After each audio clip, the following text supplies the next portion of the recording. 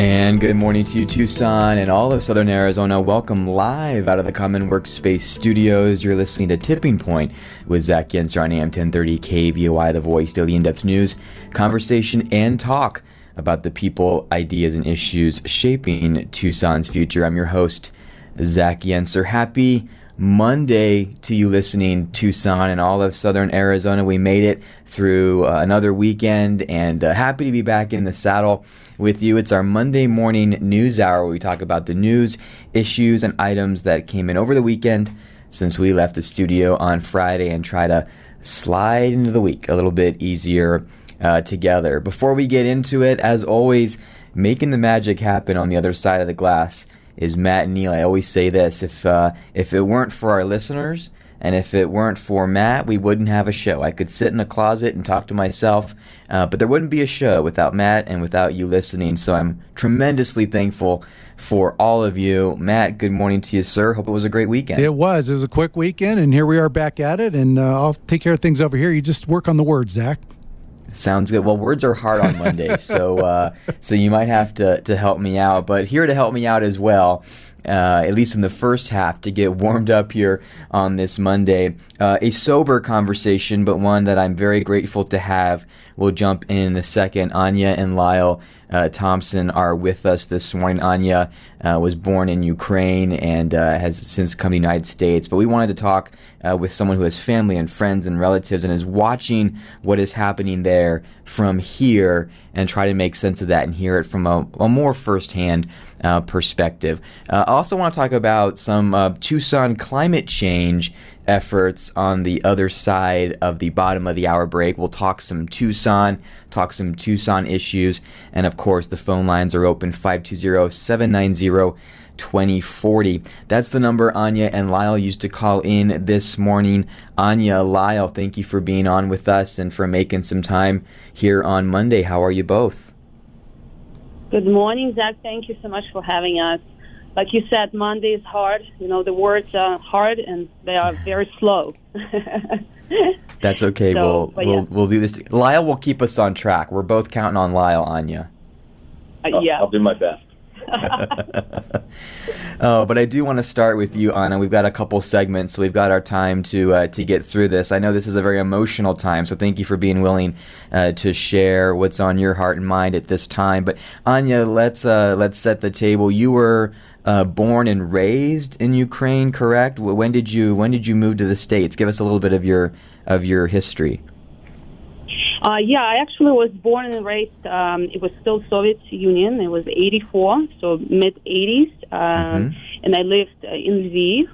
So if you guys probably heard about the city, that's where the majority of refugees are going through right now in western Ukraine, and it's close to the border with Poland. My family and my friends are still there. And my last 4 years before I moved to the United States, I had lived in Kyiv, so my friends are there. And I moved to the United States in 2010. That's when I met Lyle.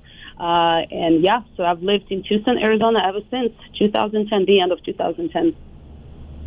So the timeline, Anya, on the Ukrainian side, the Soviet Union began to disintegrate in 1990-91.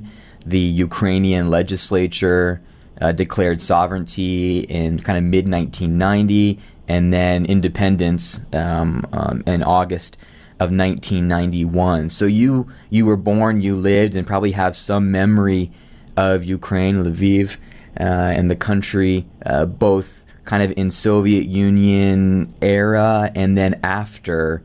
What was that like? What has been the difference in your homeland, Anya, between the Soviet Union and a free, independent, sovereign Ukraine? Well, you know, and I was a little girl, so as a little girl, I ran happily on the streets of my neighborhood, and I perhaps I didn't really understand what really was going on. You know, as long as I was home by the sunset, so I could stay out of trouble. You know, my childhood was actually pretty happy.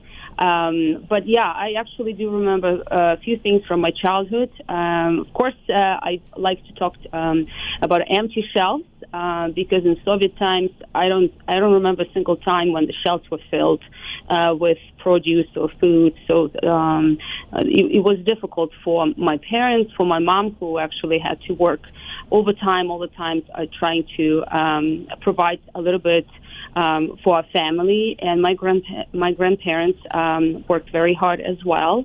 And we had a little vegetable farm, so actually this is how we made it, because the farm could feed the whole family, and we actually had a chance to sell produce to other people, so we always had a little bit of income, enough to make through the winter.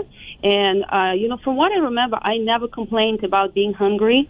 We always had a meal on the table. Maybe it wasn't a luxury, but we had enough. And we learned how to make things from scratch since the stores were empty. And, one memory that I kind of can't get rid of my head, and my mom sometimes has to call me and calm me down. It's like, this is not how, that store is gone. But I just remember how my mom would send me to stand in the queue in long line at 4 p.m., before the bread store would open, so I could get in and get that loaf of bread. And sometimes by the time you get to the store, sometimes it's gone as well, right? So that's kind of one memory from my childhood. It's that one bread store in my neighborhood that I would stand in the line. And actually, a few years ago, my mom when I went back to Ukraine, my mom actually had to take me to that same neighborhood, and she said, "Look, that bread store is gone." So I hope you can sleep now and you no longer see the lines. But you know what? As a child, I really, the empty shelves really didn't scare me. I would assume that my parents had to worry about this a little bit more. But as children, we grew up, we didn't even know better, So, yeah.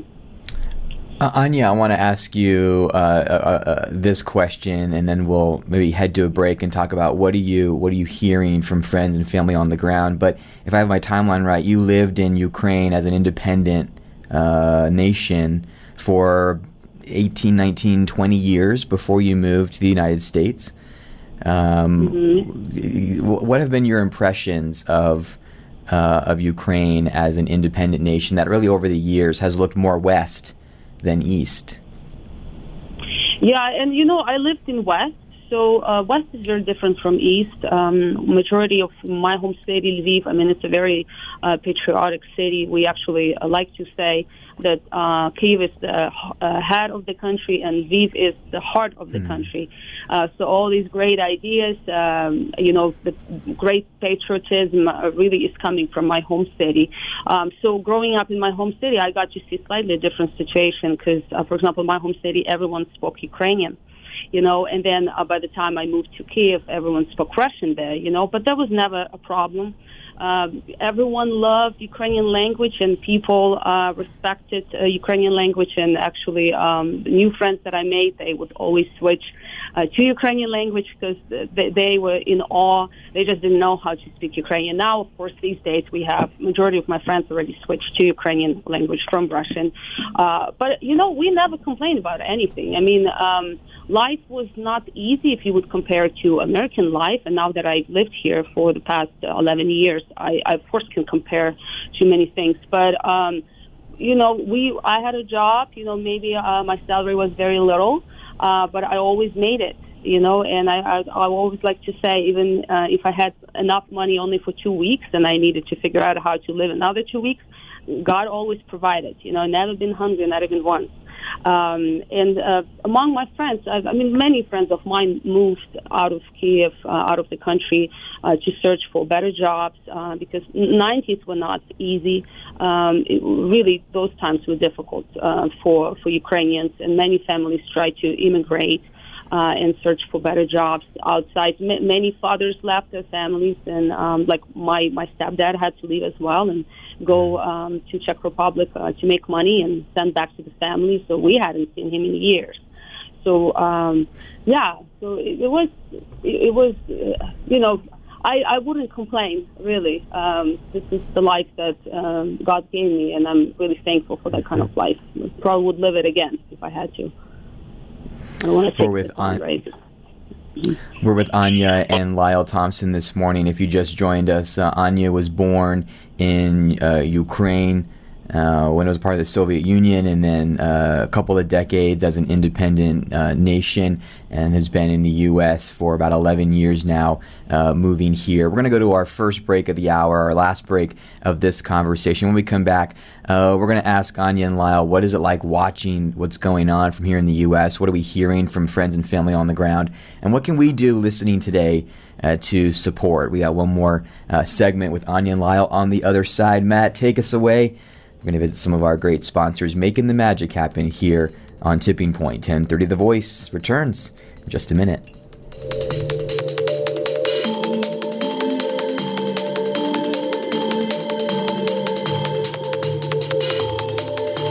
The next generation of talk.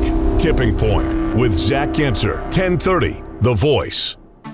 In 1994, the University of Arizona took the bold step of acquiring an industrial park in southeastern Pima County and transforming it into a university research park.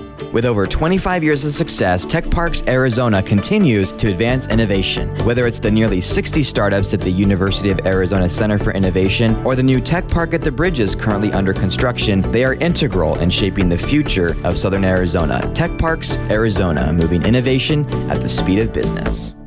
The economy is moving forward, and Arizona businesses are looking at new opportunities and challenges as we emerge from COVID-19. Leading companies are planning how to respond to new business and rebuild their teams and are looking for critical talent now. The right talent in key positions will make all the difference, and having a trusted and dedicated talent acquisition partner will give you an edge. Devin and her team at Talent Store will connect you with top talent while positively impacting time to hire, retention, and your employer brand. Learn more by visiting yourtalentstore.com and schedule time with Devin and her team. Hey guys, and yeah, I mean guys, if you're a man over the age of 30 and you want to accelerate fat loss, gain lean athletic muscle, and build habits to maintain results, and the Sustainable Strength System is for you. I'm hanging on to 30 pounds myself that I don't need, and in this new year, I signed up with Akil for this 90-day program that coaches you through reaching your fitness goals with a focus on intelligent programming, nutrition, injury prevention, and lifestyle. If you're ready for a 3-month journey to help better your health and strength, go to sustainablestrengthsystem.com. In 1994, the University of Arizona took the bold step of acquiring an industrial park in southeastern Pima County and transforming it into a university research park. With over 25 years of success, Tech Parks Arizona continues to advance innovation. Whether it's the nearly 60 startups at the University of Arizona Center for Innovation or the new Tech Park at the Bridges currently under construction, they are integral in shaping the future of Southern Arizona. Tech Parks Arizona, moving innovation at the speed of business.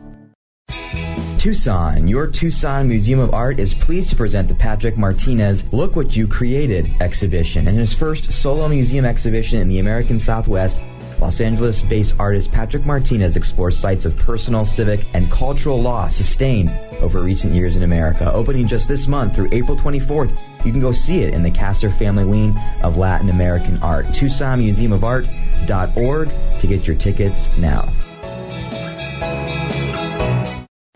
Located just 2 doors down from the Rialto Theater, Little Love Burger opened just last fall and is serving up the juiciest scratch-made hamburgers, loaded hot dogs, ice cream milkshakes, lovable local brews, and the most addictive breakfast sandwiches. They're open Sunday, Tuesday, Wednesday, and Thursday from 9 a.m. to 9 p.m. and Friday and Saturday from 9 a.m. to 10 p.m. Follow their beat on Instagram and Facebook at Little Love Burger Tucson and mention you heard about them on Tipping Point for 15% off your next order. Hi, this is Tom Sullivan. Join me weeknights from 7 to 10 for the Tom Sullivan Show on 1030 KVOI, The Voice.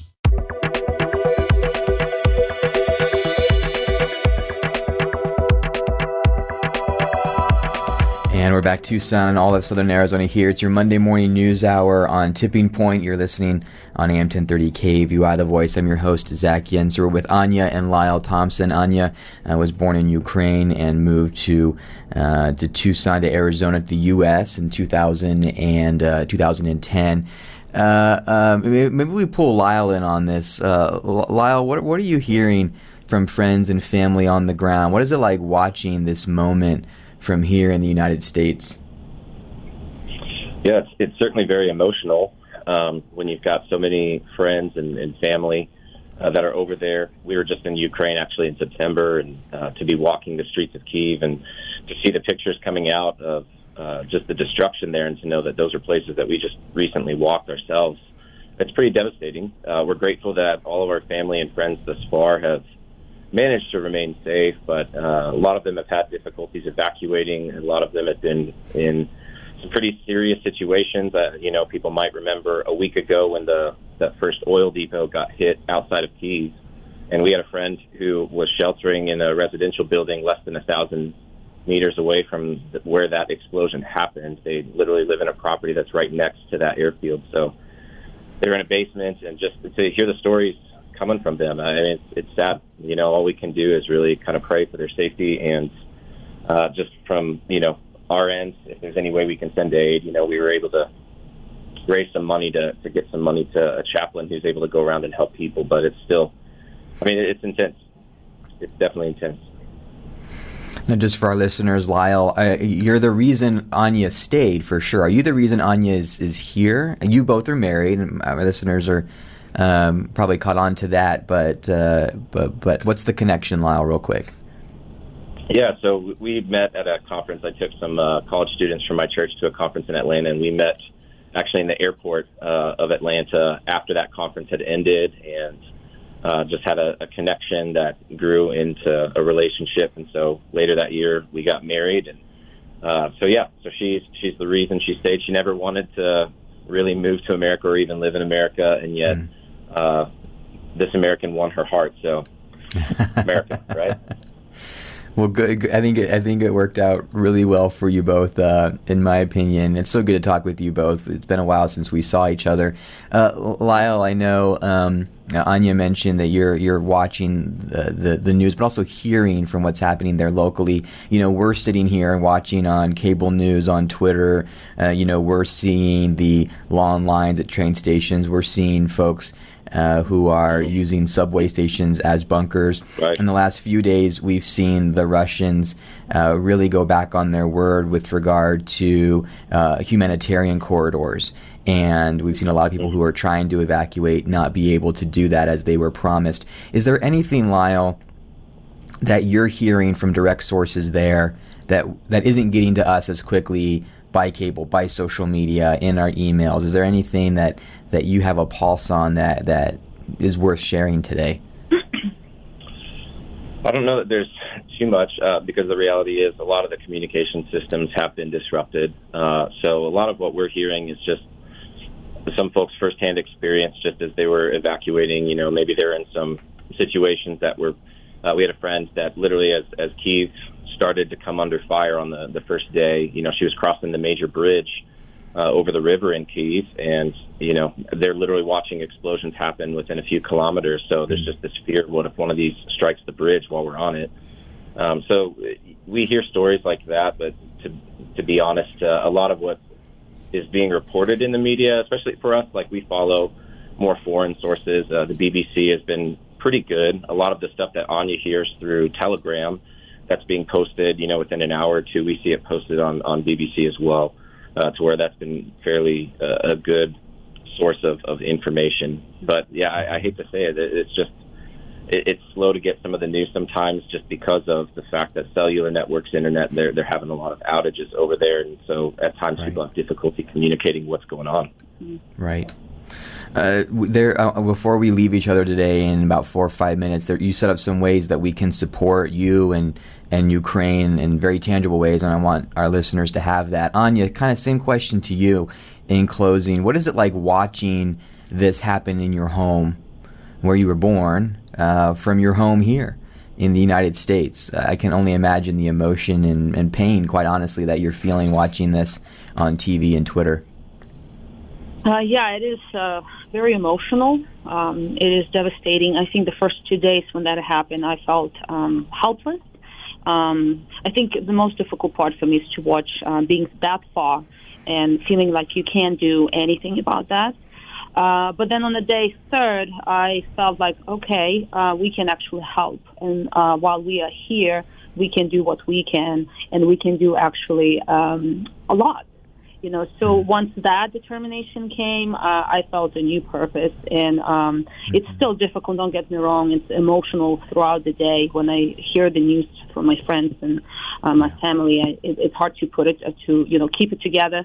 But we have a new purpose. We're trying to help in any way we can. So, and Lyle can mention that a little bit. Mm-hmm. Real quick before we go there, and that is how I want to close. Anya, it looks like Putin's major mistake was not realizing that the Ukrainian people want to be the Ukrainian people, an independent, pro-democratic Western nation with your own identity, your own language. You knew that, Anya. He didn't. Is what I'm making out of this. The bravery of the people in Ukraine is impressing the world, Anya. Yes. Yeah. Absolutely. And you can verify that. Yeah, absolutely. And just see how even among our friends who stayed defending their cities and helping with whatever they can, simple people, but they are heroic in the actions that they do. They inspire me daily. And every single person there, I know that they are fighting for this freedom. And we heard that right now, like that phrase, I don't know, you guys probably already saw that Ukraine is the capital of great people. And right now, Ukrainians, with their heroism and their actions, they show the world what it means like, what it feels like to have this kind of unity, where people don't wait from the government to organize, but they self-organize quickly within a few minutes. Like adoption takes place in 30 minutes now in Ukraine, because we have, this is like amazing stories. Amazing. This is not, this is all devastating, but we hear amazing stories of unity and but people want freedom, and they are all on the same page. And we definitely know that Putin misunderstood that. Yep. We've got about a minute and a half. Lyle or Anya, whichever of you want to go, what can we do to support? You set up some ways to do that. How can we support? Yeah, we actually just launched a project with our church this weekend. I'm a pastor on staff at Elements City Church, and so we've got a website, elementscitychurch.org/Ukraine, that people can go to, and that's Elements plural, so elementscitychurch.org/Ukraine. We're collecting some medical supplies, so really if we can limit it to just the supplies that are mentioned on that page. They can be any brand, but it's just surgical dressings, gauze rolls, self-adhering bandages, Band-Aids, things like that we're going to basically vacuum seal into little packages. We've got a friend in California who basically is going to set up a drop point so that FedEx and UPS can get this stuff sent out to eastern Poland and taken into Ukraine to get into the hands of civilians and soldiers, just everyone that needs that type of wound care.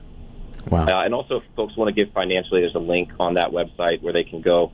We've set up a special fund, so people just have to make sure they select that fund for Ukraine. But if they don't have time to get supplies, but they want to support financially, that's always an option as well. I love it. Anya Thompson, Lyle Thompson, so good to speak with you this morning. Thanks for sharing your experience in ways that we can help you serve, and let's stay in touch. Thanks, Anya and Lyle. Thank you, guys. Thank you so much. God bless you guys. God bless Ukraine. We'll be right back after bottom of the hour news and messages. More to go here on 1030 The Voice. In 1994, the University of Arizona took the bold step of acquiring an industrial park in southeastern Pima County and transforming it into a university research park. With over 25 years of success, Tech Parks Arizona continues to advance innovation. Whether it's the nearly 60 startups at the University of Arizona Center for Innovation or the new Tech Park at the Bridges currently under construction, they are integral in shaping the future of Southern Arizona. Tech Parks Arizona, moving innovation at the speed of business. In 2021, FC Tucson was just getting started. We're building something special that all of Tucson can be proud of. Don't miss FC Tucson in action in 2022. Secure your season tickets now at fctucson.com or call 520-600-3095 and download the FC Tucson app in the App Store or Google Play to get updates on MLS preseason as FC Tucson welcomes the biggest teams in U.S. soccer in January and February. Hey you, if you're like a lot of people in Tucson, you'd love to look at a new home while interest rates are still low, but you hear prices have gone up, competition is fierce, and you'd just rather avoid the hassle. I'm Kathleen Jernigan with CNC Partners, and I want to tell you that you can make the move now. Our team is one of the most successful in Greater Tucson, helping buyers get results in this hot market. Call 520-406-0233 and let us know you heard us on Tipping Point to schedule a no-strings-attached conversation to see if we can be on your team. Tucson, your Tucson Museum of Art is pleased to present the Patrick Martinez Look What You Created exhibition. In his first solo museum exhibition in the American Southwest, Los Angeles-based artist Patrick Martinez explores sites of personal, civic, and cultural loss sustained over recent years in America. Opening just this month through April 24th, you can go see it in the Kasser Family Wing of Latin American Art. TucsonMuseumofArt.org to get your tickets now. Helping you make better money decisions is what The Ramsey Show is all about. Today at 1 p.m. on 1030 The Voice.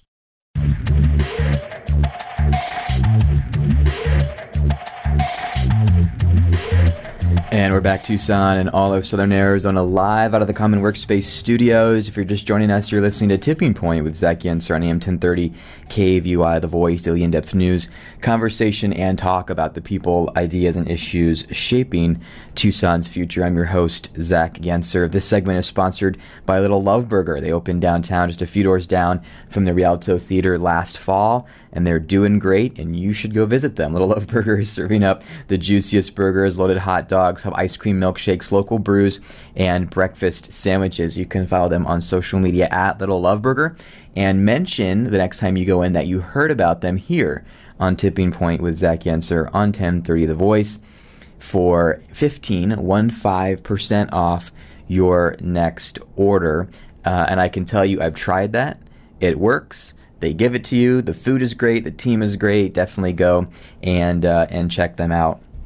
Matt, a moving first half of the show, I thought, with my friends Anya and Lyle. We haven't seen each other in a while, but we met through some faith-based efforts, and I had known that Anya was born in Ukraine and had since moved to the United States, but I thought that it would be really interesting, if possible, to get her perspective, to get their perspective, watching from this side of the ocean, if you will, of what's going on there.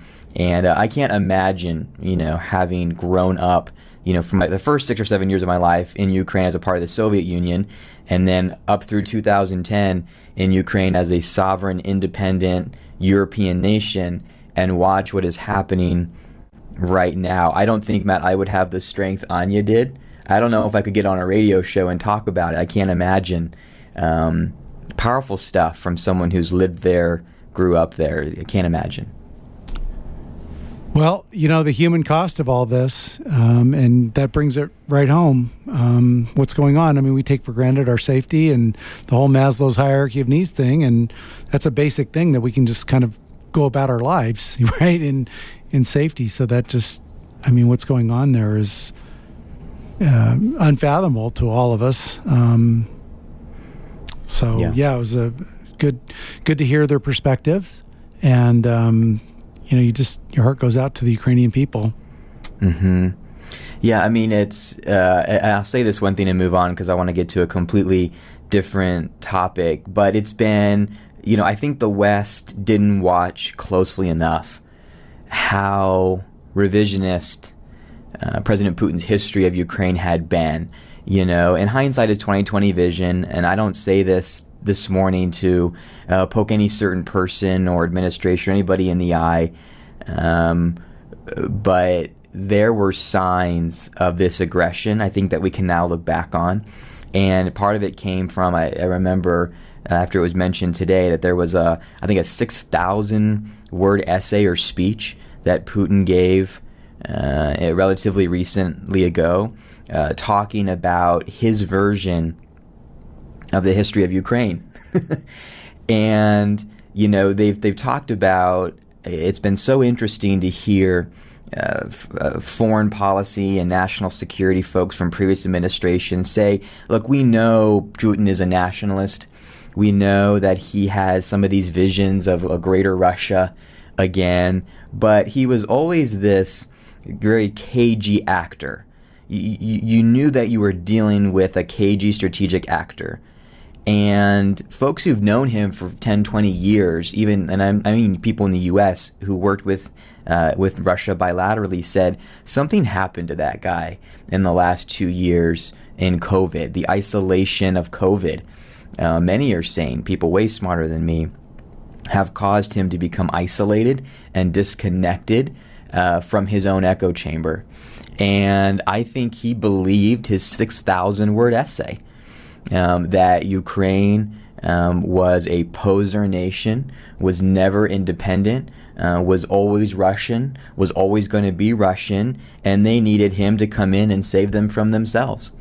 And I think we see a guy who, for the majority of his political career, was smart enough and connected enough to see through some of that, and that is completely gone and is out the window. And it's interesting to hear from people like Anya, who were like, look, I was only 6 or 7, but I remember the Soviet Union. I remember the empty shelves. I remember, having to have a garden to feed our family and make ends meet. And then I remember up through 2010, born in 1984, and then in the 1990, Ukraine became independent. And for 20 years, living in independent Ukraine, speaking Ukrainian. Again, Kiev is the Russian pronunciation, Kyiv and Lviv, and there's a Ukrainian identity and a passion for independence and a passion for freedom and a growth towards the West from the Orange Revolution in 2014. There were 2 Ukraines, and the Ukrainian people understand that and are fighting for something very different than what Putin thought they were. And we read this in the news and we see this on Twitter. And I think it's interesting to hear from a real life person firsthand, born and raised in Lviv, Ukraine, moved to Kyiv later on in life. This is a sickening war by a sick man who has lost touch with reality. And there's just no other way around it.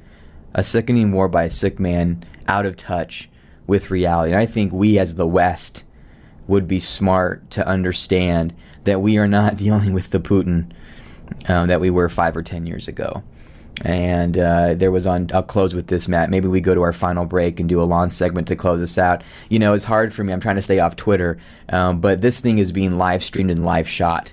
And it is tragic to see, these young couples running in with their 18-month-old who, just got hit by some bomb or whatever trying to save him, and they can't. And just the pain on these people's faces as humanitarian corridors that were supposed to be open are no longer open.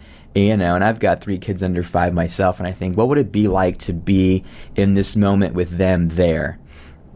And what would that be like? And I don't know if I have the strength for it. God bless those people. And we can only pray for, I think, a swift end to this. Because on a human side, right, whether you believe in prayer or not, I don't see the calculus shaping up. I see this, unfortunately, prolonged.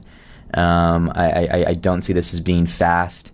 I see the United States intervening at the very, very, very, very last second, if at all. Maybe prayer is all we got at this point to make sure that the world as we know it stays together, because it just seems like the odds are against the people of Ukraine and the world as a whole. So a sobering moment, hard to watch. I'm trying to make sure that I put a diet on my news watching, because it just gets really depressing after a while. Let's go to our break. Let me do the radio thing. We'll adapt to the moment a little bit. Let's go to our final break. When we come back, I want to talk about a couple of pieces in the papers this weekend. Don't know if it was planned or not, around Tucson's climate change agenda. And there's a few tidbits in these pieces, one by the Star, one by the Sentinel, that got me thinking about some bigger things. I want to tell you about that. And, of course, we'll get your thoughts, 520-790-2040. The phone lines are open. Give us a call. We'll be right back on this Monday morning news hour on Tipping Point when we return, 1030 The Voice.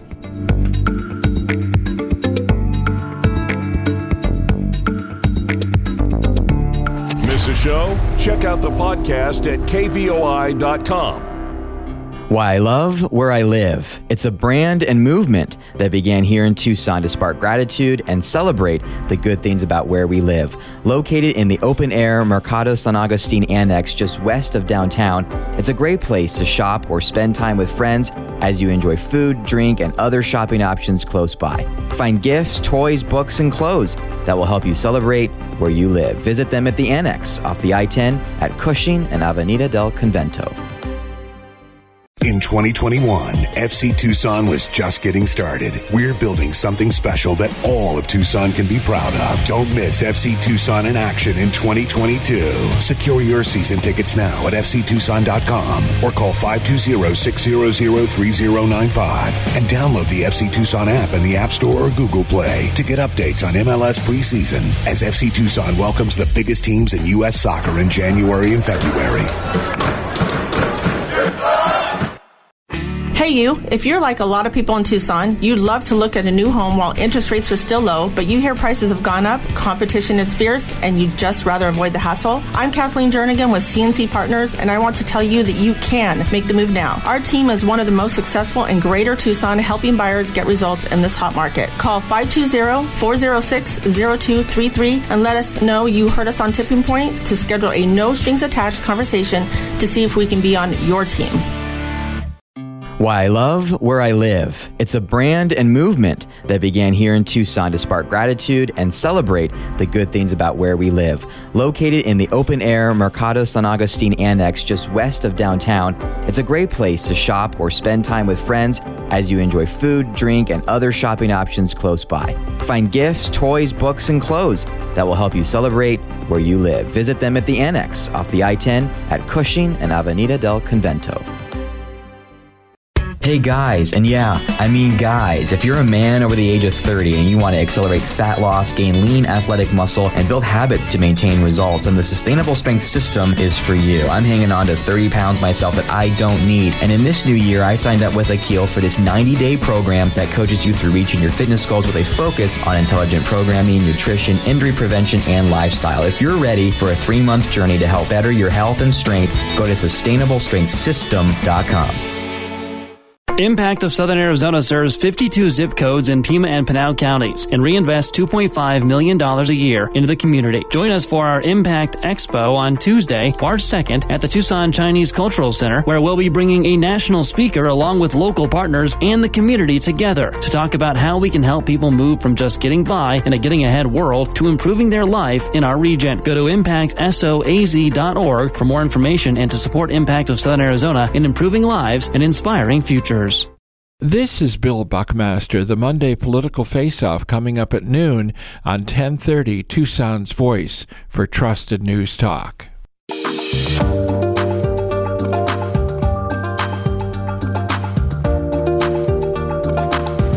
And we're back, Tucson and all of Southern Arizona, live here at the Common Workspace Studios. It's your Monday morning news hour here on Tipping Point with Zach Yenser on AM 1030 KVOI, The Voice. I want to go here. You can check out our podcast for what we've covered today. It's mostly been focused on Ukraine from a first-hand perspective, Anya and Lyle Thompson. But there was something that came in over the weekend since we left the show on Friday, and two pieces in two Tucson newspapers, news platforms, a day apart. The Tucson Sentinel's Blake Morlock, an opinion writer, wrote on March 4th, Tucson's 10-year climate change agenda will spend 3 years just coming up with a plan. And then on March 5th, the Daily Star's Sam Kamak wrote an article called Tucson Hires Pricey Firm to Craft Climate Plan, Earlier Efforts Stuck in Limbo, was the headline. I thought it was really interesting that, I'm assuming independently, two Tucson news platforms took on a climate change topic, a topic that in Tucson is one of the top 2, top 3, in fact, number 1 issue for Tucson Mayor Regina Romero, took on a questioning angle on Tucson's climate change plans.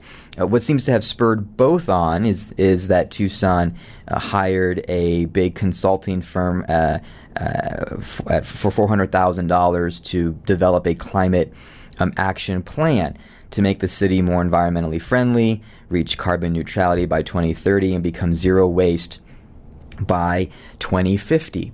And both pieces seem to hint at, look, we have this need that we've identified, and so far we just keep planning around it.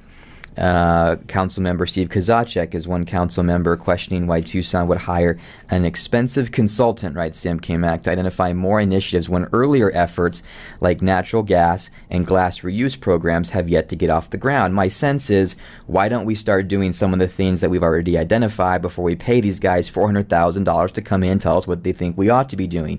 We're just operating at the pace of government, unquote. Councilmember Steve Kozachek. A little further down in the piece written by Sam Kamak in the Daily Star. By the way, Sam Kamak is turning out to be a pit bull in the newsroom. This is not the first time he's taken a hard look at some Tucson issues, and we'll circle back on that in a minute. Councilmember Kozachek in this article writes about Tucson's 2-year-old glass reuse program that hasn't, quote, moved down the field, a renewable fuel effort that the city has, quote, done nothing about, and 3 other similar initiatives that he said have yet to get off the ground. Tucson's completed efforts include policies that incentivize electric cars and generate money for new stormwater infrastructure, though much of the city's climate action to date has involved public outreach and planning rather than executing specific initiatives. Natural gas recapture at the Los Reales Sustainability Campus, formerly known as a landfill, still only consists of a conceptual framework. After more than 18 months, for example, some folks in the know say it's been more like 18 months. Tucson Million Trees, an initiative to plant that many trees by 2030, have inched along slowly. About 40,000 trees have been planted since April 2020, a rate that suggests Tucson won't reach its goal until the year 2068. Now, I think it's interesting. I want to say this real quick. On a positive side, 40,000 trees over 2 years is 20,000 trees per year. Phoenix has only planted, I think, 4,000 to 5,000 a year for the past couple of years. But interestingly enough, their goal by 2030 wasn't 1 million trees, it's 100,000 trees, which I think is probably a much more doable number by 2030. Why am I bringing this up? I'm bringing this up because, as Blake Morlock points out in his piece, Tucson's 10-year climate change agenda will spend 3 years just coming up with a plan, is that I think that this points to a broader trend. That is not just climate action related. There is a trend that I am calling, and this is not original, but I like how it was said, really governance by slogan, not governance by rapid, intentional action. And look, I like a good plan, but I think what Tucson needs right now is smart, incremental, urgent change on a number of issues.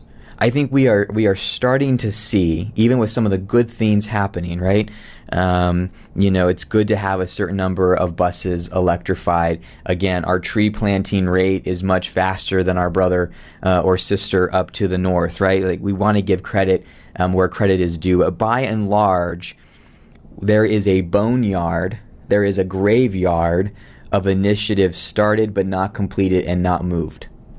And a 10-year climate change agenda is going to spend just 3 years coming up with a plan.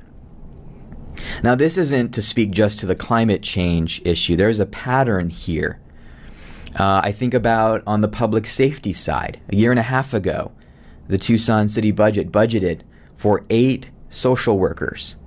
We remember coming out of George Floyd, we wanted to rethink public safety. We wanted to have more social and mental health workers to accompany police officers to situations where a social worker might be a better fit than a police officer. Those have been words. To my most current knowledge, it has been budgeted for a year and a half in the city of Tucson budget, but they have not been hired.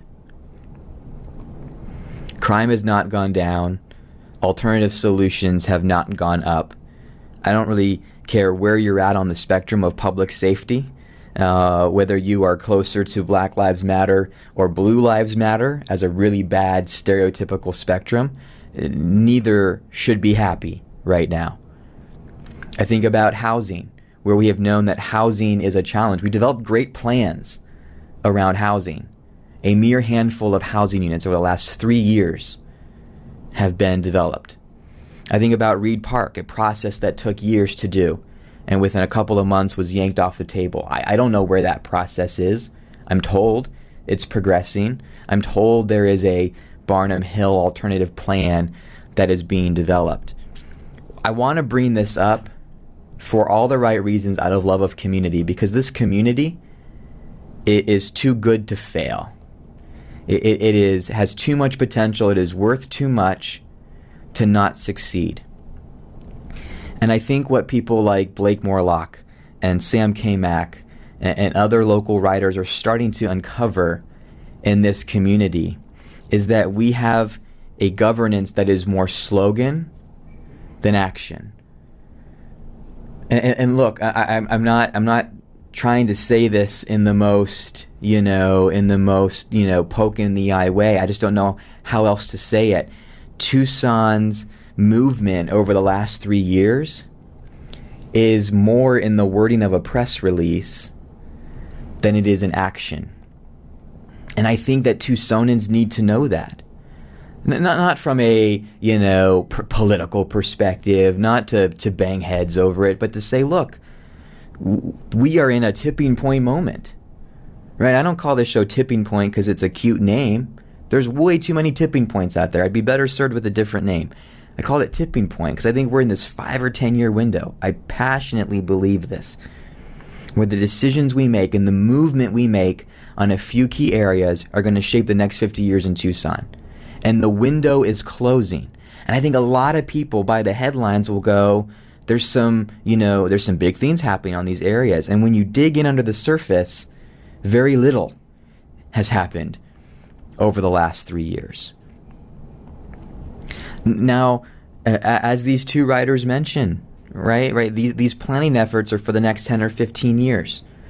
And maybe some of the council is right on these areas, whether it is public safety, whether it is housing, whether it is transportation, whether it is climate change. Maybe the plans will bring everything together, and in year 4, 5, or 6, we'll go, the $400,000 climate plan was worth it. The big consulting firm for the big plan was worth it. I'm willing to give that benefit of the doubt, but the track record thus far, right? I mentioned transportation. Tucson better hope to God that the year spent in the Regional Transportation Authority, that whole conversation, that better produce a passage of Proposition 411 in Tucson. Tucson better get 10 years of road funding out of that. If we don't, because we got back-footed on it, there will be hell to pay. And that hell is called 80% of Tucson's roads and neighborhood roads in poor and failing condition. That's the hell to pay. But I think it's important as Tucsonans, whether we voted or not for the folks on our diocese, city council, supervisor, whatever it is, I'm speaking to the patriotic citizenry duty of making sure that promises made are producing results delivered. Right? If you voted for these individuals, you need to know if you're getting what you were promised. And I've had this concern for a while, and I'm thankful that our local papers are starting to look into it more. I think when you look beneath the slogans and the words, there's just not a lot there. And that's a shame, right? Because the bigger picture